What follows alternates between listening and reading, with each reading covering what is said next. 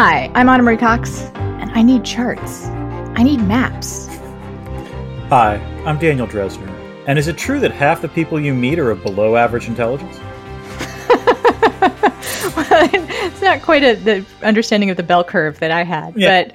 So, good line. Welcome to Space the Nation, where we look at science fiction through the lens of... private orders. And filial imprinting. Okay. I think I did it. I think I got it. I suppose, All right.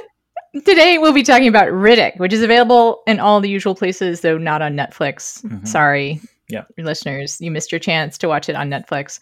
In the next few weeks, we'll be talking about They Cloned Tyrone, which, by the way, Dan, is getting very, very good reviews. I don't know if you saw that. I did not see that, but I therefore am looking forward to watching it. Even more looking forward to it. Yes. I was intrigued by the premise. Now... also just legit excited. Mm-hmm. And then actually very excited, I have to admit, perhaps more excited for... The Meg. And... The Meg 2. Wow, you suddenly look like Jason Statham, Dan. It's very, very odd. Well, thank you, Anna. Right, nice of you to say so. We have lots of ideas about the stuff we want to do in the future. We're always taking suggestions. We're pretty well planned out, I think. Yeah, but we're agile and tactically nimble, much like some of the characters in this film. So we can adjust if some new suggestions come running through. And sometimes we just decide to do things like talk about the silo. Yes, because there was something amiss in that silo, Anna. It turns out something was very wrong at the silo. In fact, we just released a special episode about the second half of that season. There's also a first half of that season. Mm-hmm. We have other ideas for special episodes coming up. We're extremely excited to announce our next series, which probably won't happen until the fall. Right, because if the fall is appropriate to launch that series. Can we say what it's called? Or oh, please. Do you want me to do it? Or you know what? You do the first half and I'll do the second half. Okay. Obama? Or Oh Bummer. Very good, Dan. Thank you. Yes. Although I feel like we have to somehow say it like Rush Limbaugh would for it to be like... Ooh, all right, hold on. Let me try that. Let me try this. I'm going to go for the Rush. I apologize if I get this wrong. Obama or Oh Bummer? That's very good, although you also blew out my ears. I'm sorry. In which case, so the Obama or Oh Bummer series is going to be when we read books recommended by Obama, which we have already done just as part of what we do. And that's part of the reason why we've come up with this special series, because the truth is Barack Obama's batting average when it comes to books that we've read that he's recommended, pretty low. It's low. Yeah. And he has a type. That's the other thing. Yeah, I feel like he has the science fiction that also is like high, literature. That's the science fiction that he recommends. Right. It's the science fiction of I don't want to say I like sci-fi, so I will pick this thing. Or I don't like sci-fi like other people like sci-fi. Yes. I'm not like the other sci-fi fans. I'm not the other sci-fi fans. I'm a cool sci-fi fan. Which is sort of funny. I mean, we can just sidebar whole discussion of Obama. Perhaps when we read for the series, when we do Obama or Obama, the man himself. Yes, sure. Exactly. Yeah. If you would like to hear more of this kind of conversation, and if you've made it this far, you surely do. It's scintillating stuff. I mean, let's face it. You should become a patron of this podcast. You can do so by going to patreon.com/spacethenation. There are many benefits, including someday merch. Merch. But the thing that we usually tout the most is our Discord, because it is full of wonderful people who are super smart, who are not like your other sci-fi fans. No, they're the cool sci-fi fans. The cool sci-fi fans. Yep. Do all sorts of interesting things in addition to talk about science fiction. And then there's other stuff, Dan. What else do you get from being a patron? You get early access to our podcasts. You get access to our monthly AUAs. We send a newsletter out every once in a while. And it's become very regular, actually, Dan. Yeah, and also, if we get up to 250 patrons, there will be a special patrons-only episode about a topic chosen by you, the patrons, that Anna and I will discuss. Doesn't have to be about sci-fi. Could be about pretty much anything. Can't be about... We've barred video games. and we've borrowed 9-hour films about the Holocaust. And what have anything else? I think otherwise TV shows. Yes, TV shows. You can't. Also, TV shows about the Holocaust. Yes, I think goes without saying. That's logic, Anna. Yes. Yeah.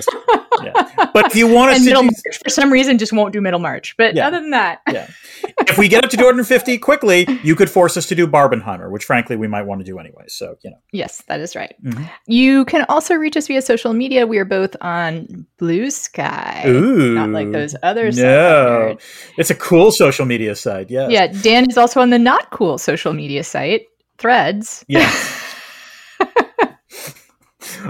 Okay, I'm just testing the waters out.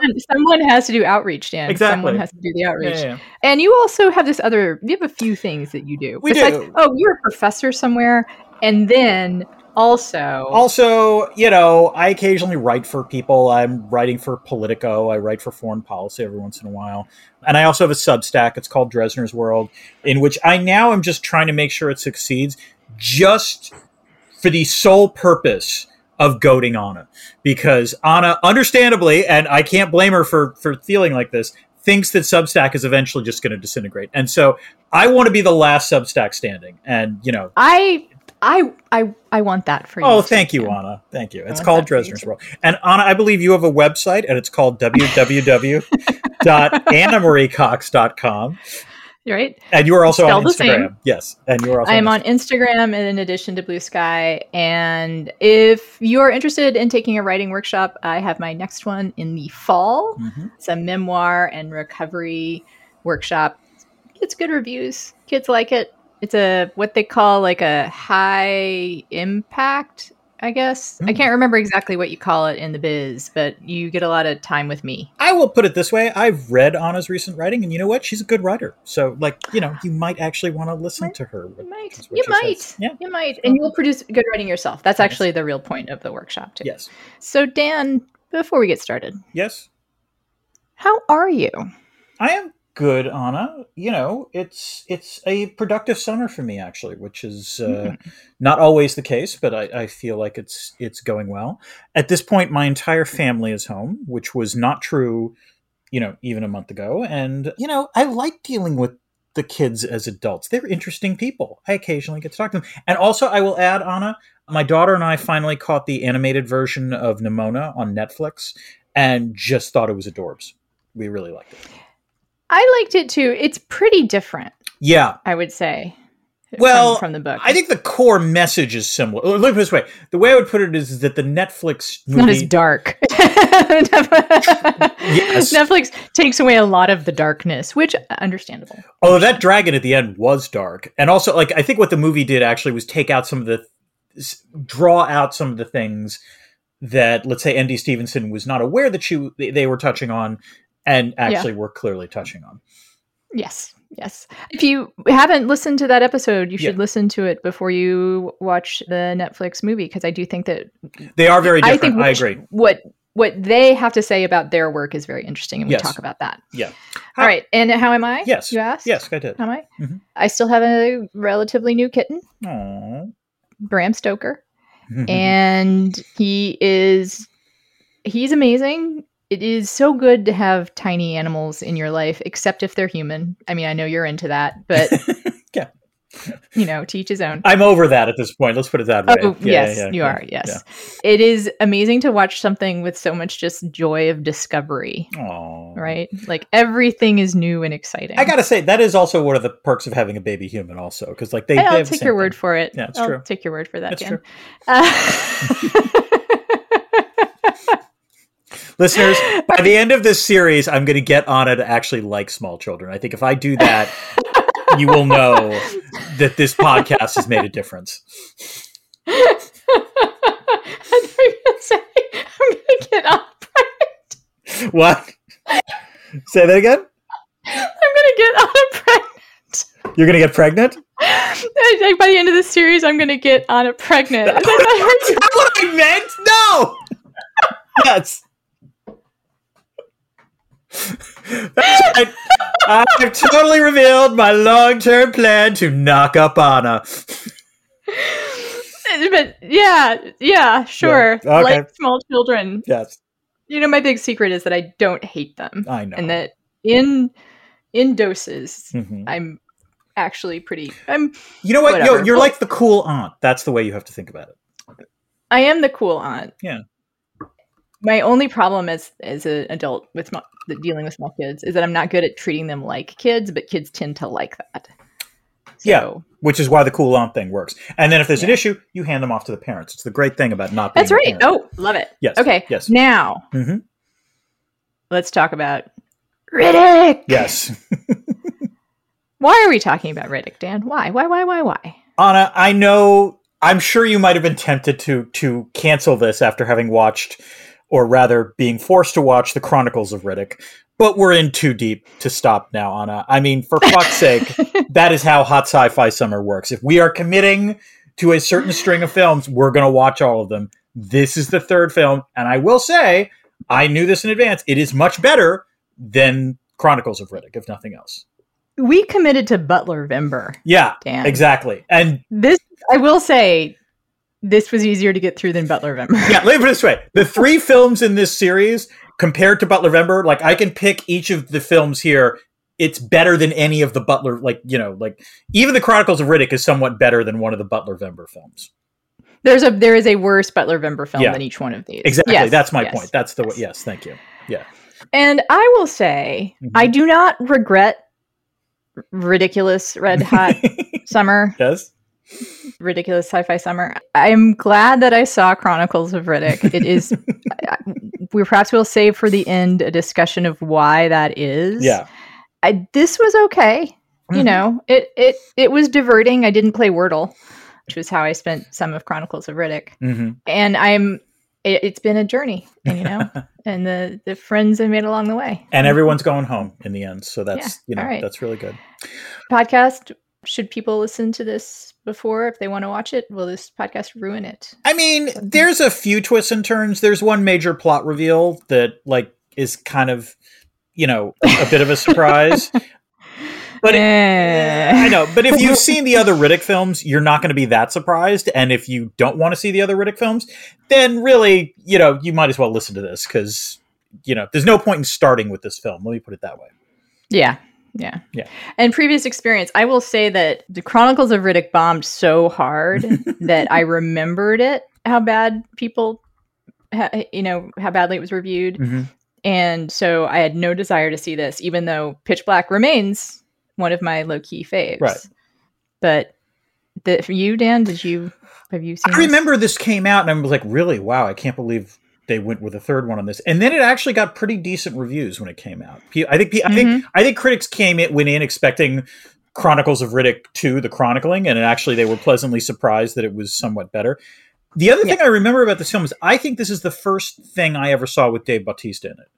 And I think it must have been, and he's great. And that's the thing. I remember noticing him in this film, is what I'm saying. I had no idea who Dave Bautista was. I didn't know he came from wrestling. All I knew is I remember watching him and thinking, oh, okay. Yeah, I'm paying attention to this guy. Yeah, we've discussed before of all the wrestler to actor folks there are. He seems to be the most serious actor. Now, I actually think The Rock is serious about his craft, as it were. Like, he wants to be good at what he does. As does John Cena. The difference is that Bautista wants to be a lot of different things in a way I think that is not necessarily true of John Cena or particularly The Rock. Yeah, I mean, I think that they want to do a good job of what they're doing. Right. Whereas I think Bautista has By the way, now we realize that Vin Diesel, if you're a wrestler turned actor, apparently you have to star in something across. That's right. It's the Diesel bar. Yeah, exactly. You have to pass the Diesel bar. Right. There we go. Dan, do you want to know why they made this movie? Yeah, I actually want to get to the story behind the story on it because I'm legit fascinated that after the Chronicles of Riddick, the studio, Twahi, and Diesel were all willing to revisit this franchise because that really was an epic fail critically and commercially. You're right on 2 out of 3 counts there. So as far as willing to revisit. Oh, all right. So what happened? Tell me. Okay.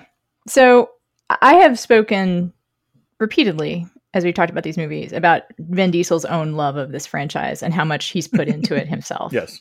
And I read a lot about that, and I'd read he put his own money into Chronicles of Riddick. Mm-hmm. And he did. His production company was one of the production companies associated with Chronicles of Riddick. Mm-hmm. And he also, as we talked, he's the guy who made Chronicles of Riddick as weird as it was. Yep. He's the one who put all the fantasy stuff in it. And then it might have killed his career had he not also done Fast and Furious. Yep. Possibly.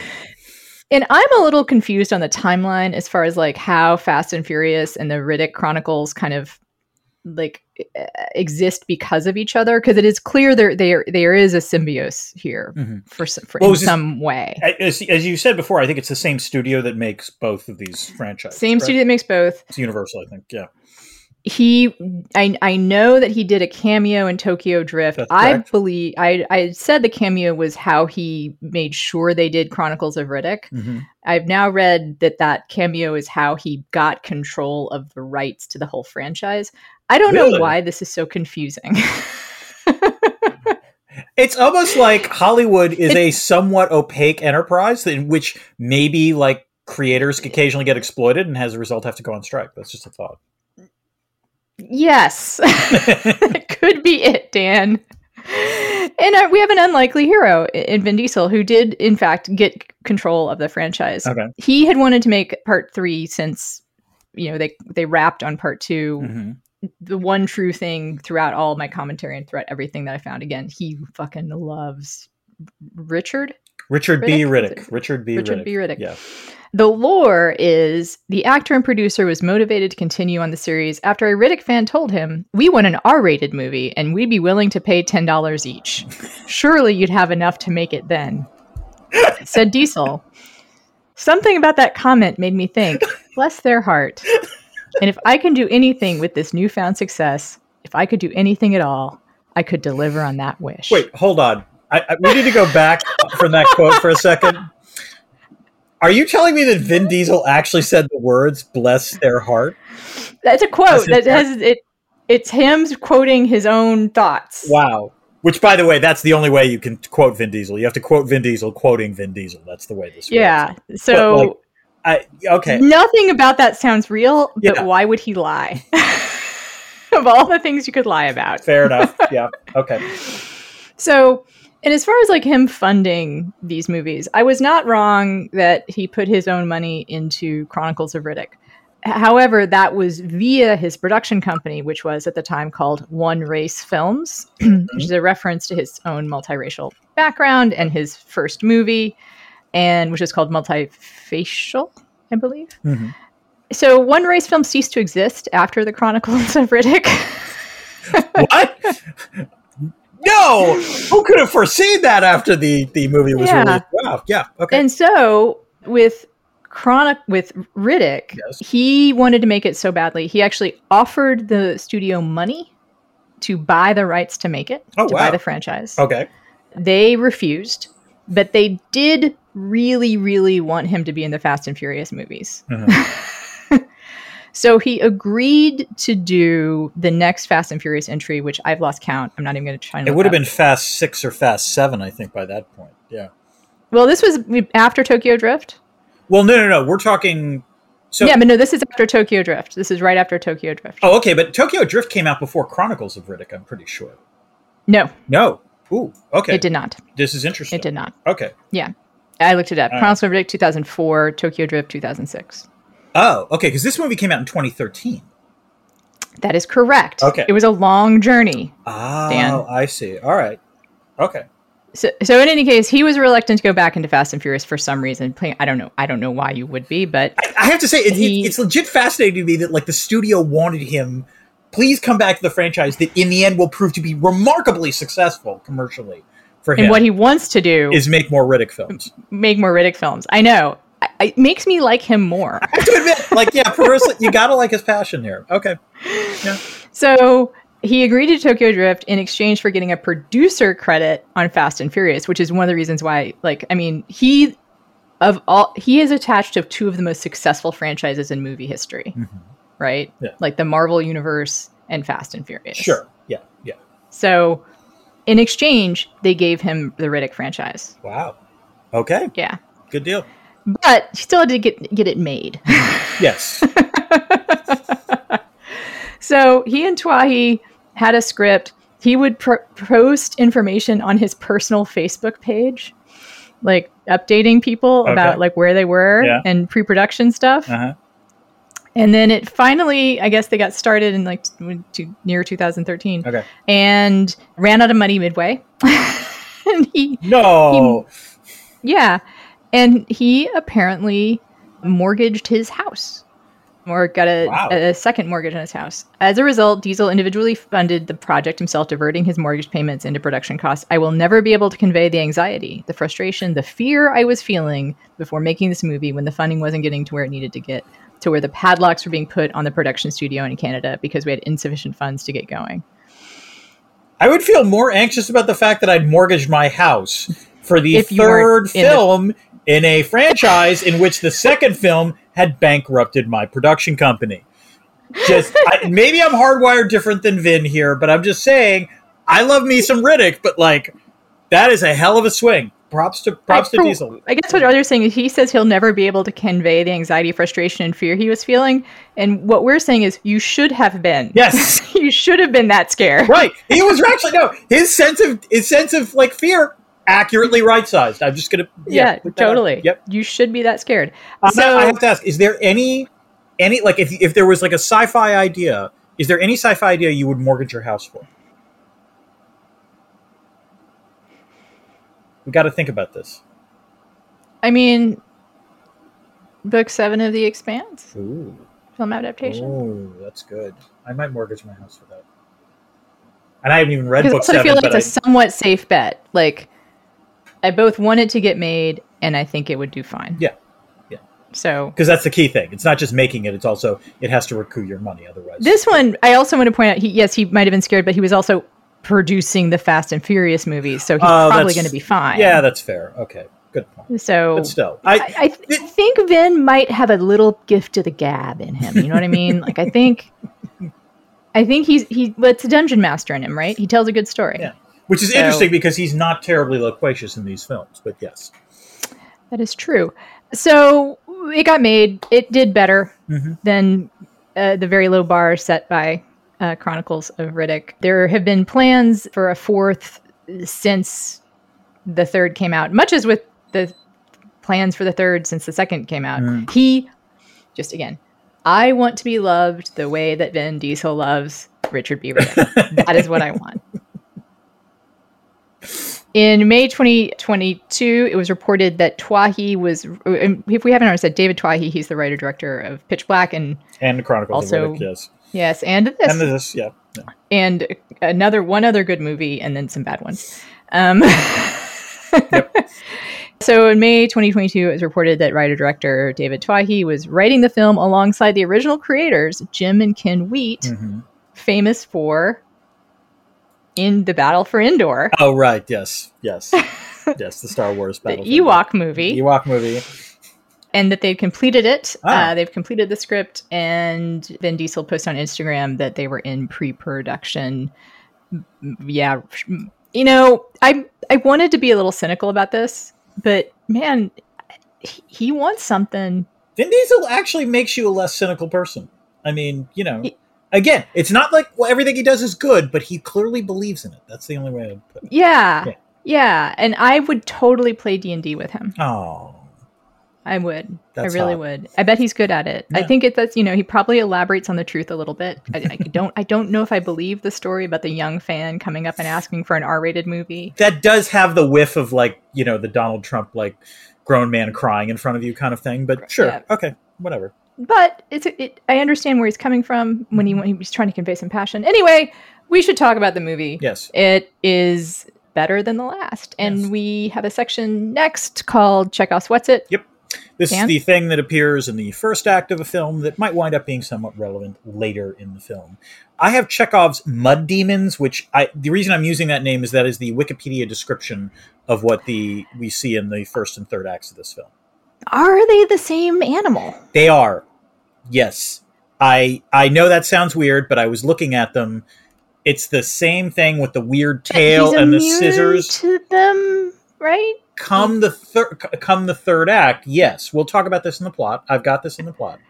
But he's immune to them, so why is he so worried about them? Because there were a lot of them, and they could have killed him by impaling him. I mean, like, you know.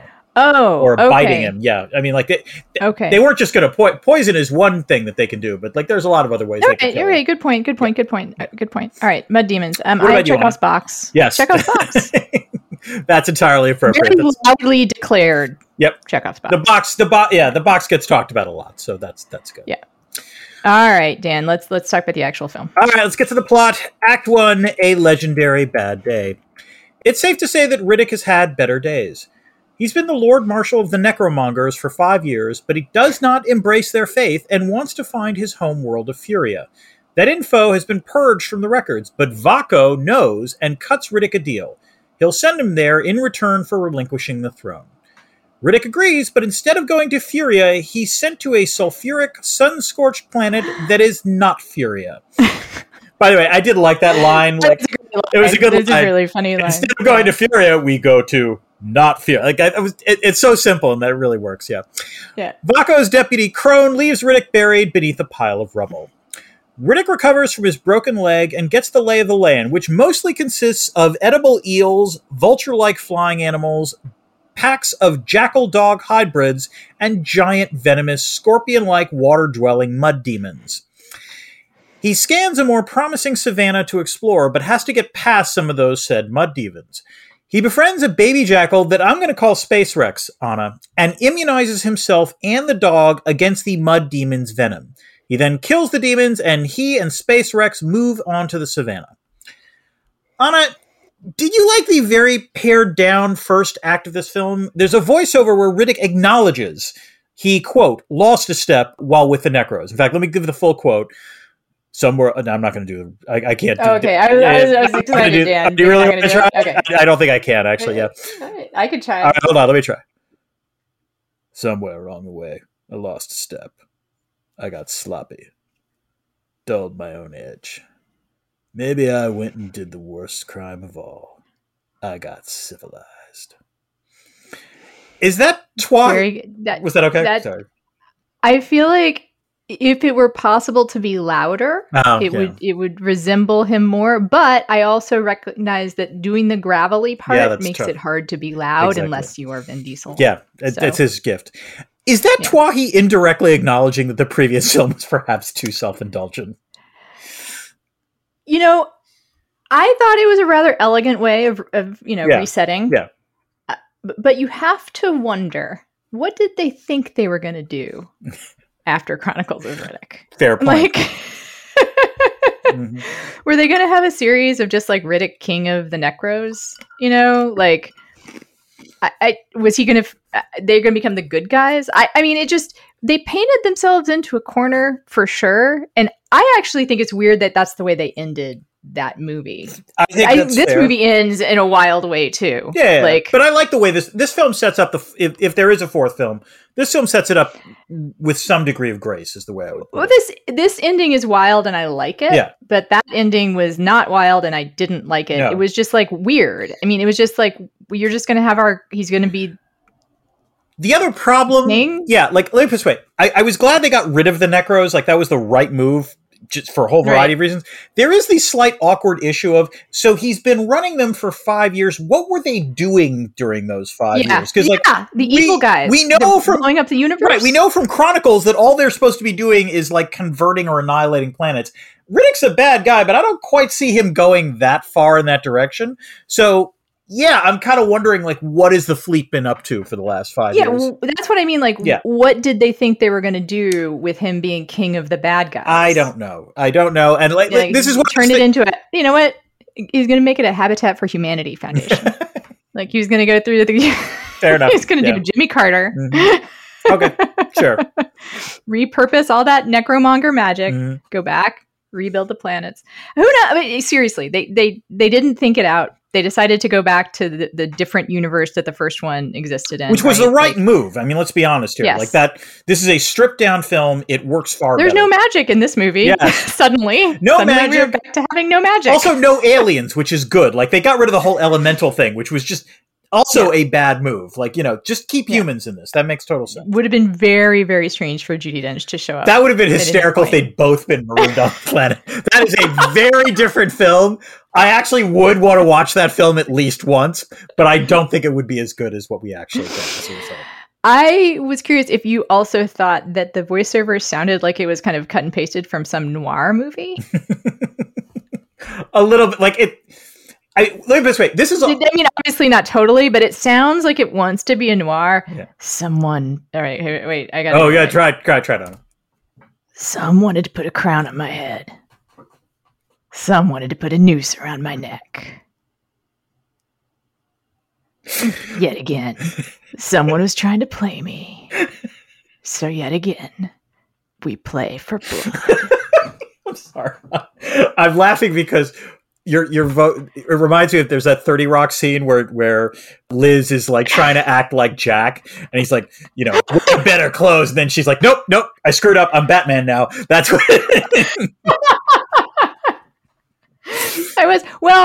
It's also true that Riddick does more Batman fighting. Yeah, exactly. In this movie, he also has a cape at one point. That's true. Clearly likes the cape. But by the way, your point about the voiceover is well taken because again, it's a sign. The good films in this franchise, the first and the third one, it's Riddick doing the voiceover. The bad film in this franchise, it's Judi Dench doing the voiceover. So the lesson is don't have Judi Dench do the voiceover. But I agree with you that there's a noir element to this. Yeah. I meant to say when I was doing doing the story behind the story that I said in the other episode that he had tried to woo Judi Dench when she was on a Broadway play. Yeah. I think it makes it funnier. She was in London. She was actually in London. Yeah. Oh. So he was sending flowers to London. Like he was wooing her from across the pond. Well, there you go. So that's some serious wooing. It's a serious. It's long distance woo. Mm-hmm. Again, I have to ask, what the fuck with his eyes? Because the goggles come and go. Yeah.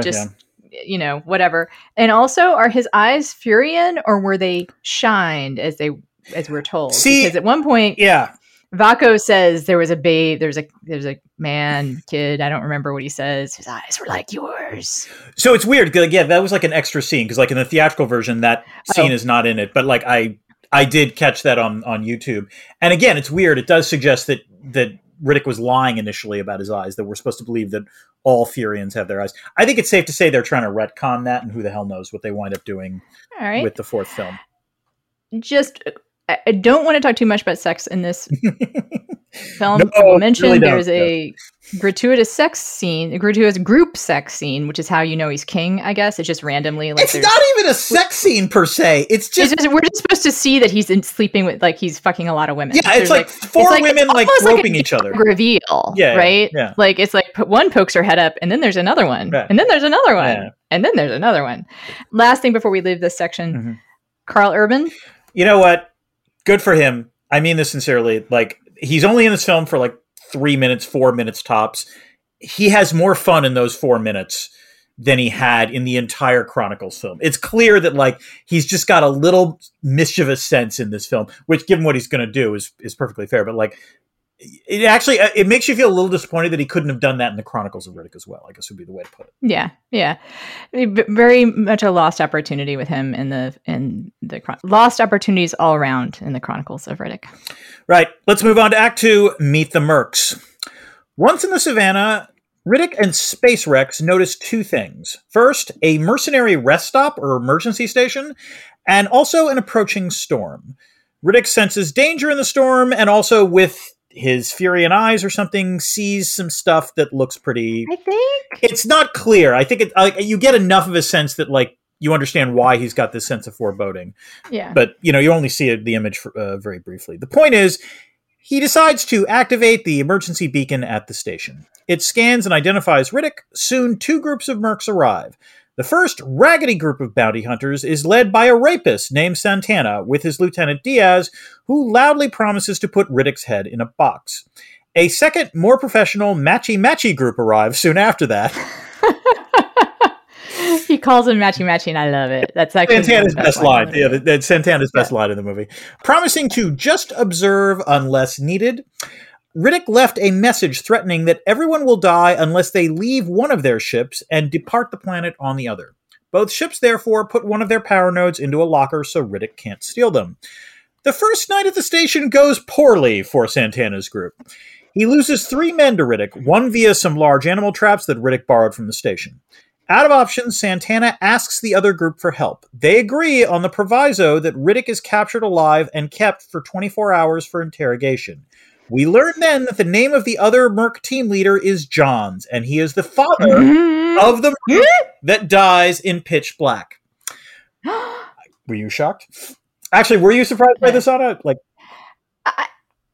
I felt like there's some backstory. I mean, it's obvious there's it's personal. This time it's personal. Yeah, exactly. Right. So not that surprised. It was a nice twist. I was surprised at the age. Surprised at the age. Yes, Anna. Okay, I was going to say this for the debris field. I did look this up. So the actor who plays Daddy Johns is Matt Noble. Guess how much older he is than Cole Hauser? I know. Oh, because you did it too? Okay. 3 years? Isn't that 2, actually. Oh. So what I as soon as they revealed that they were related, I was like, of course. Yeah. And then they said father, and I was like, what? Yeah. Why couldn't it be brother?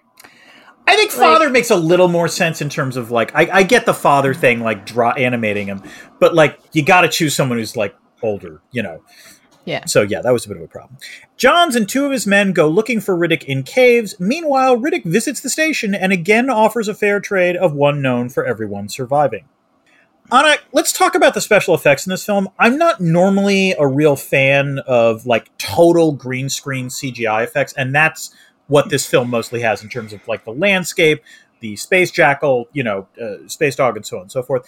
But to my mind, it weirdly does work in this film, and I think one of the reasons is because it leads you to focus on the human actors, and the cast in this film, including Jordi Mola as Santana, Dave Bautista as Diaz, Katie Sackhoff as Dahl, Bokeem Woodbine as Moss. It just fucking rocks. What do you think? The cast is definitely a big part of what makes this a better movie, although I'm also thinking about how great the cast is for Chronicles of Riddick. So they're given, what's funny is this cast is given less to do and it benefits from it. Yeah. Right? Yeah, I agree. This cast is they just have a job. Right. Right? That's also the beauty of Pitch Black. That's a beauty of a lot of, I think, working class sci-fi. The Riddick is that they're there to do a job. The Riddick franchise is a peon to strip down plots, is the way I would put it. Yeah. I mean, you definitely, or it shows the benefits. It's a case study. Right. Yes. In why you should have stripped down plots. Mm-hmm. I thought the CGI was not bad. I think that the Dingo Dongo. Yes. Space Rex. Jackal. Yeah. Space Rex was fantastic. It was all CGI. I knew you were going to love it. But very adorable. Yeah. And I also feel like I need to point out a couple things about that doggy. Yes, go ahead. Riddick does almost abandon him. Does he? Which is, he leaves him. He leaves him in his crate, in his little fake crate. Right, and then no. I says, "Oh, a little escape artist, are you?" Hold on, I'm gonna push back on that. I don't think that he was gonna leave the dog. I think. I think he was. Oh, really? I guess given Riddick's nature, maybe that's it. But I assume what he was gonna. And I think it's supposed to be a show like a growth thing that he See, the way I interpreted it is, I thought he was going to kill the Mud Demon first, then go back and get Space Rex. Maybe that's very. Okay, sure. Yeah, sure. Fair enough. Let's believe that. Okay. I don't think you can argue with the dog growing up very fast. It goes from puppy to full-grown dingo doggo in a week. I don't. Fast. Part of this is I don't know how much time has passed. It's a little weird. But the thing is, I miss that block of time, Dan. I want to see that movie. Okay. I want to see the movie, The Adventures of Riddick and Space Rex, where they travel through the savannah. Hunting together, building fires, making friends. I think that would be a decent little, could be a good short film. I will say my favorite CGI moment is when Space Rex has the pistachios balanced on his nose, and he's like, "Stay, okay, now you can eat them." And it's a great little CGI moment. It was lovely. Yes. Yeah. Good job. Yeah. Good job. That what that was a good use of that form of CGI. I agree. Non-gratuitous. Right. And in fact, another argument for restraint. Yeah. In this franchise is, I think also the creatures benefit from that. You don't see the creatures very closely. I mean, you see that they have a couple big battles in the beginning, right. and then There's the big one at the end. Yeah, but I think that's economy. Mm-hmm. That is a good watchword for the Riddick universe. Yes. All right, let's get to Act 3. You're not afraid of the rain, are you? Spooked by Riddick's message, Santana decides to open up the locker to see if he stole the nodes. This leads to a fun Mexican standoff where everyone else wonders if Riddick had stolen the nodes and booby-trapped the lock. Turns out that he hadn't, and the nodes are still there, but not for long. Riddick breaks in, takes the nodes, and buries them in the savannah, freaking out Johns' man Moss in the process. He then contacts the Mercs and proposes a parlay. Santana, Diaz, and Johns go to meet him. Riddick again offers the trade. He's really persistent about this trade. Santana tries to shoot him, but Space Rex grabs a bite of Santana.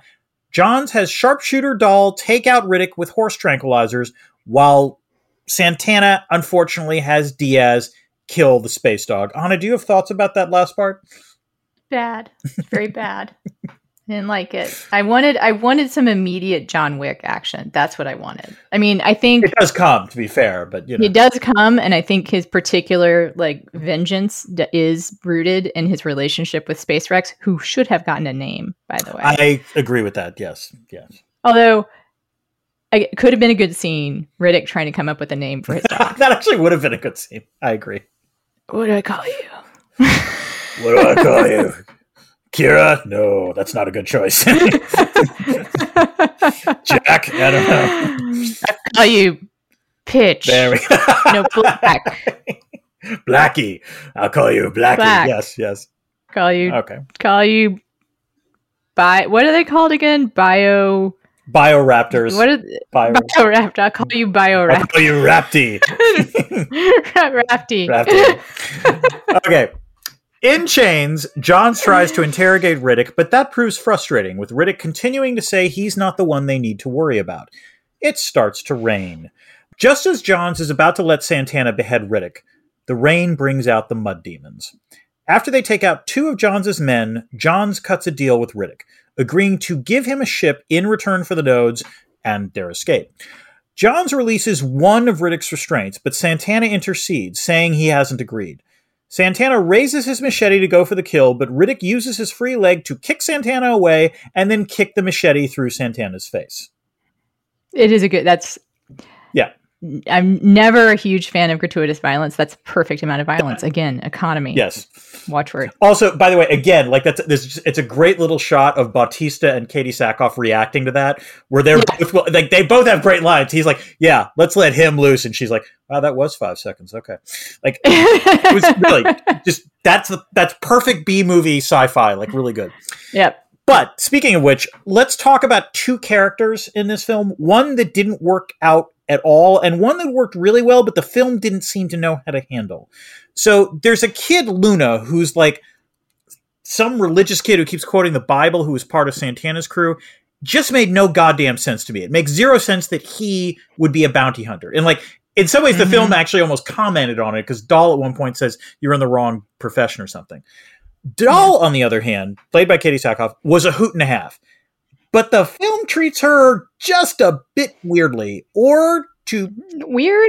Well, to put a finer point on it, Anna, is this film just way too casual about rape? It's pretty rapey. Yeah. In the 2 places it can be rapey, it's rapey. Yeah. I knew about I remembered it from the first time I watched it, but actually what almost disturbed me as much is the first scene where... Santana's ship lands, and then he tells Luna, "Cut this woman loose." And it's clear this woman has been chained and raped by Santana. Yeah. She flees, and then Santana kills her. And I know it's supposed to be set up so we're supposed to dislike Santana, but it's just utterly horrific.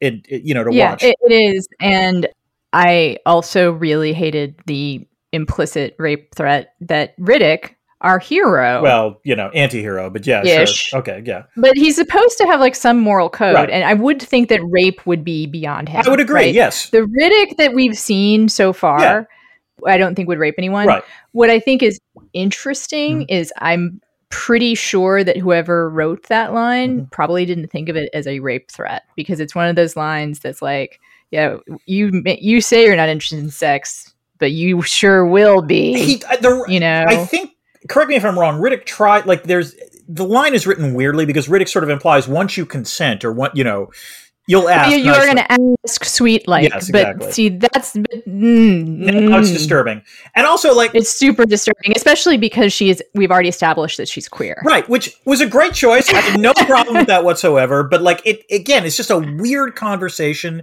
and you didn't need it. And again, Dahl's a great character. You didn't need to have that. And then they follow through on it, and it like breaks my heart for Katie Stackhoff. Yeah. Stackhouse, like she Stackhoff. Yeah, Stackhoff. She is, rescuing him, spoiler alert for next act, and is like, I got a question for you. I'm going to ask real sweet like. And like, it's goes out of left field, completely out of character, just not... Right. Am I supposed to believe as the viewer, so they wound up hooking up after that? Like, Well, you kind of imply that, but I don't know. I don't think so. I refuse to believe that Dahl would have done that. Headcanon is she's fucking with him. Yes, I agree. Because she fucks with everyone. she head fucks everyone is the way I would put it. And again, I mean this seriously. Katie Sackhoff gives a really good performance in this movie. Like, she's really good and takes a character that, like, it could have been gratuitous and is not gratuitous in any way whatsoever.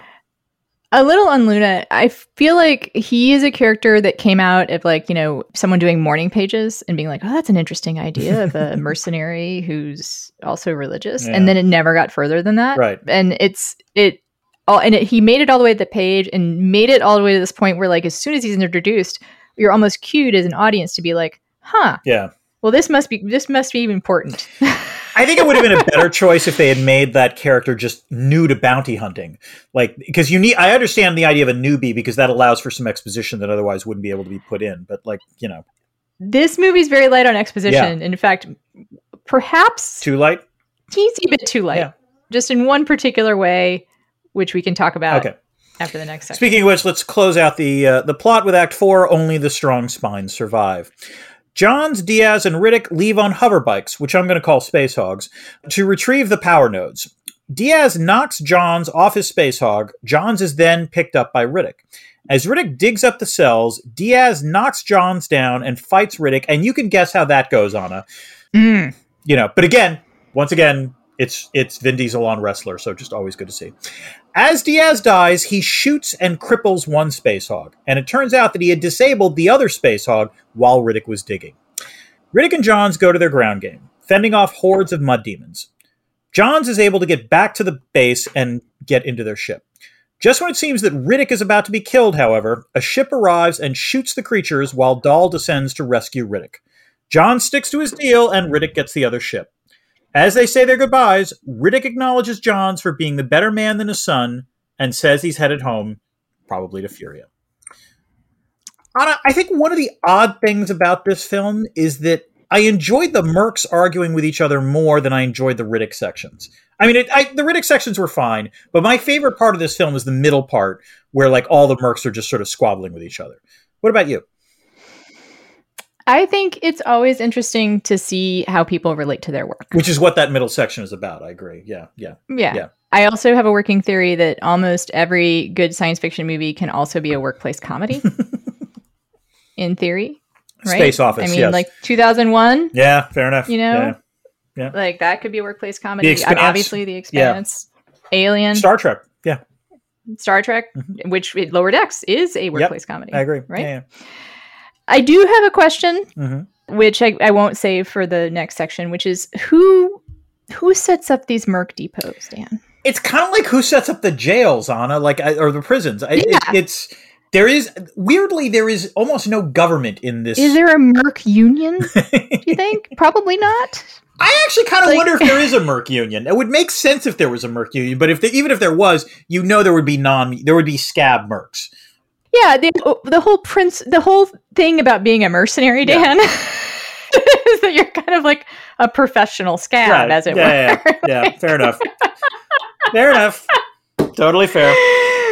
So it just really does raise a question, like, who sets up these depots? And if you were in a mercenary economy, why would you set them up? Like, what? That was actually the thing I kept wondering about. It was the unanswered question. You help each other, isn't the whole thing? But also, like with your when you call someone mercenary, you say they're out for themselves. But yeah, like also, if you're gonna set up like a depot, like an emergency depot, why are you setting it up in this planet? You know, it's not like it's it's not like it's like occupied in any way. Why this planet? Why is it like the good of your own heart? Is it like Appalachian Trail? You know, like staffed by volunteers, like these warming huts. You know what would have been great is if there was actually like a soda machine in the thing. You know, in a candy bar thing. And then Riddick would have checked for change. He totally would have checked for loose. Yeah, they sort of missed a chance. I mean, this is where I meant there's like maybe too little exposition because we don't understand like how there's a depot.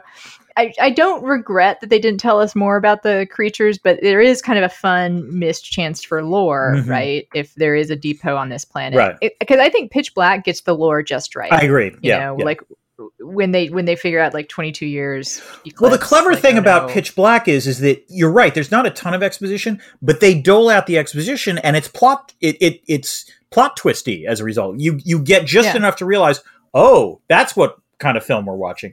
And this one, it's not the same. Like, there's not quite as much. And the truth is that the acting in this film is really good, and the sort of basic structure of the film is good, but the details, they're a touch sketchy in the way that Pitch Black was a much tighter film. I agree with you on that. The more that we talk about it. Well, Dan, now I have a question. Oh, please shoot, Anna. Is there IR in this movie?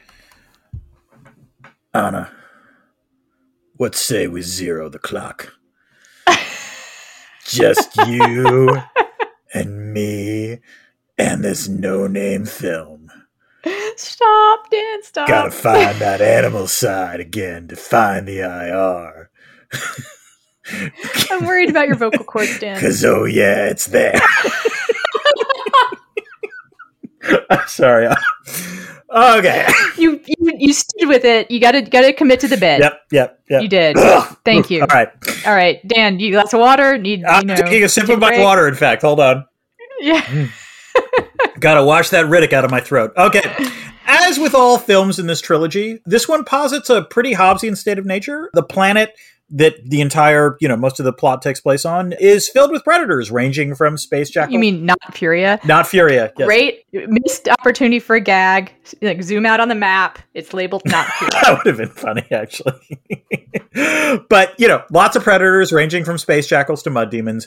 Even when the humans arrive, it's pretty anarchic. You got two groups of bounty hunters that can barely cooperate on anything.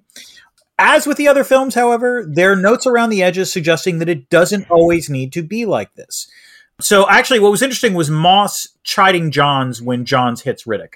Like, it's Moss saying, we're hitting men in chains now, like clearly indicating that Johns' group at least operates according to a code and Johns is violating it. Right. John's showing a spine and actually following through on the deal, which, by the way, I actually thought I liked that plot twist because, you're watching this film. If you've seen the other ones, you're like Riddick. You're expecting Johns to crap out, and he doesn't, which was nice. And also, interestingly enough, the most Hobbesian actors all dying. Like Santana and Diaz are easily the ones who have no code whatsoever. They will screw over anyone they can see, in some cases literally. And hey, they're the ones who die horribly. And so, good for them. So I guess we'll see how Space Furia goes, or if they ever make that. It'll be kind of interesting. I was genuinely surprised by John's coming back. I think almost too surprised. It was, okay. It doesn't quite flow. I mean, I can't fault the actor, really. No.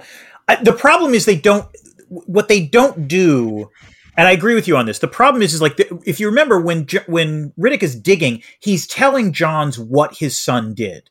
He's telling Johns what his son did in the first movie, and he doesn't quite believe it. And part of the problem is that what the movie doesn't do is show anything that would cause Johns to realize, oh, I guess Riddick's telling the truth. That's the problem. I agree. That's what you need. And I think also you don't see a shift where he thinks maybe my son wasn't a good guy. That's what I'm trying to say. And maybe Riddick is or maybe at least Riddick is a more complex guy than I had understood. Or more complex guy or someone that I should care who lives or dies. And maybe that was, I mean, it would have been hard to do, but I think that's where, like, you know, you actually spend a couple more hours and figure out, is there like 2 more minutes of the film that you could do? Because again, props to Twahi. This is a short film. 9 years making this film. What? Yeah. But also, he spent 9 years making it. Right. But also, this is not a long film. Like, you could have added 2 minutes. It's not, the film does not drag in any way. What I'm saying, like, is like, I mean, I don't know if your reference to 2 more hours is like, you know, just a little time thinking about it in the script room. Yeah, that's it. Yeah. Like, they had a lot of time to think about it and the choices they made. So here's the thing: as much as I kind of find them endearing, Twahi and Vin Diesel, like there is a limit on their talents, right? Like, you love their passion. You're just not sure there's always the follow through on the passion. Yes, it's just like they need some other people in the room. Yeah. They need someone to. They need adults in the room. Yeah. They need adults. They need just people who are better at the crafts that they're doing. Right. And I now really want to meet and talk with Vin Diesel at some point. And I don't think he takes criticism well, probably. Anna, I want you to meet Vin Diesel. Let me put it that way. I very much want to see, like, please take a selfie if this happens. I desperately want to talk about craft. And D&D, with Vin obviously. Diesel. Yeah, and D&D, and you know, maybe he should take my writing workshop. Just a second. There we go. Anna, get some insight on character. I have a question for you. Is there a critique of capitalism in this film? Dan, I'm going to ride this critique of capitalism like I stole it. Which is to say, in fear that I will get caught because I don't know what I'm doing. I would love to be able to get into depth here about how there is a critique of capitalism, but this Merc-based economy baffles me. I really now want you to watch the John Wick films because it's a similar problem in the John Wick verse. I don't like, it's this whole culture of hitmen, and I don't know what funds it. It's very strange. Yeah, and who ultimately, I mean, you could say it's the mercenary economy is the perfect ultimate expression of capitalism, right? Like capitalism turns us into mercenaries, eking out a living by collecting the hides of our would-be comrades. Totally makes sense to me. However, there is this somehow a Merc co-op happening at the same time. You know what would be funny, Anna? Actually, this is what they should have done with Luna's character. Luna shouldn't have been the newbie. Luna should have been the union organizer. You would have loved that. Or just the co-op member that always is trying to get people to do their jobs. There we go. Like, guys, we said we would do cleanup duty this week. Like, we signed up to be the ones restocking the vending machines. And if we don't restock them, no one will. There you go. And then what happens? The next mercenaries that come to this planet, they go hungry. Does anyone want that on their conscience? I now want Amazon to like commission like a 10-episode half-hour comedy about the Merc Union, in which you play the secretary, like, you know, you play the treasurer or something. Yes. I really see more. I now can imagine it more as a co-op, right? Yeah. Like, you know, like if you were willing to a co-op, Dan, like a shopping co-op, or like there's sometimes there's get to be like. Anna, I shopped for 7 years at the co-op in Hyde Park, so don't. Oh, don't. So you see. Yeah. Nope, I don't want to go there. I get PTSD whenever I think about it. Yep. Politics can happen. Oh, yeah. Comedy sometimes, but politics definitely. Okay. All right. Space Joe. Poor Space Rex. I feel bad. Yeah. It's time for Discordant Notes. This is where we take questions from our patrons that they posit on the Discord channel that we then answer in right here now. Exactly. The very section that we're about to do. So this question comes from Doug O. It's a very simple question. How do you unjinxulate your fucking janks? Which it's a good question. Yes. It is. The script is not good, as we've established. It has moments of brilliance, and then mostly pretty workmanlike. What I respect about this script is that they don't go too hard on this joke, and they just leave it there. Yes. Like, it comes up a couple times, but it's not really explained. Because you can't explain it. Yeah. It's just like somebody who I think doesn't understand that, like, Jinx doesn't have like a past participle or something. Like, I don't know. Like these are not the actually. What is weird, by the way, like this is a little odd, which is the character that says this is like clearly supposed to be like a blue collar guy, like, you know, not yet. Yeah. And then he's the one who later on says, I could explain like thermodynamics to you in terms of like why the power nodes don't work with different ships. And I actually loved that he got to do that, but it was slightly I love that line too. See, this is I'm lost the power of speech. Oh, okay. Just momentarily left me for a second there. That's okay. What happened. Riddick does that. You know what? My Jinx got jinxed. Your Jinx got jinxed. So unjinxolate your Jinx. Go ahead. Yeah. All right. Oh, wait, hold on. We didn't answer the question. Oh. How do you unjinxolate your Jinx? I think the answer is you don't taunt Riddick, frankly. Like, it's pretty simple there. Yeah. Yeah, I think believing Riddick also, except I guess, well, no, yeah. He was honest. Again, say what you will about Riddick. Riddick was very clear throughout this entire film. There's 2 ships coming. Just give me one, and that's fine. You know, like he makes this deal 3 different times, and they keep not listening. So you know what? They jinxolated their Janks, is what I'm saying. Yeah. How often does that happen in IR, Dan, that an actor of good faith just like comes up and is like, I want to make a deal. No, seriously, I want to make a deal. Nope. Come on. Want to make a deal. Yep. It's bad. Not often, I'm guessing. Well, let's put it this way. It's unusual when they keep saying, I want to make a deal, and the guy saying, I don't want to make the deal keeps screwing himself over more and more and more. Although, you know what? I got to say, Vladimir Putin right now, kind of dealing with that, so you never know. We'll see. All right. Oh, it's pieces. I don't know. Demons. It's mud demons. Yeah. It's mud demons. Mm-hmm. Pieces. Mud demons. There we go. Debris field. Dan, this is where we talk about the stuff we haven't already gotten a chance to talk about. Do you have anything? I have 2 things. Just 2 small things. Okay. What do you got? Yeah, I got a couple. Okay. Go ahead. I'll start. Yeah. This is the part with Karl Urban at the beginning is a little ludicrous. It is very funny to see like the high fantasy, you know, character and then Riddick interacting. That it really puts to the forefront like how bizarre those 2 things are together. It again reminds you how bad Chronicles of Riddick was, I think, is the problem. Yeah. And there's a scene where like the sort of the way that Vako talks briefly goes into Riddick speak, and where he says, "We dropped from the sky and did what necromongers do." Okay. I just laughed out loud. Again, it will make you feel better to know that in the theatrical version of the film, that scene is much shorter. He doesn't. That speech is cut. Yeah. It's just like we were real high fantasy, and then all of a sudden, like, dude. Not Furia. We dropped from the sky and did what necromancers do. Necromongers. Right. Necromongers. Necromancers much different. Very good. Yeah. Should not confuse the 2. That's true. All right. This is going to sound weird. There's just a very brief, like, I assume a shout out to Chronicles of Riddick, because at one point, one of the mercs says, we should have just done this with a 4-man crew.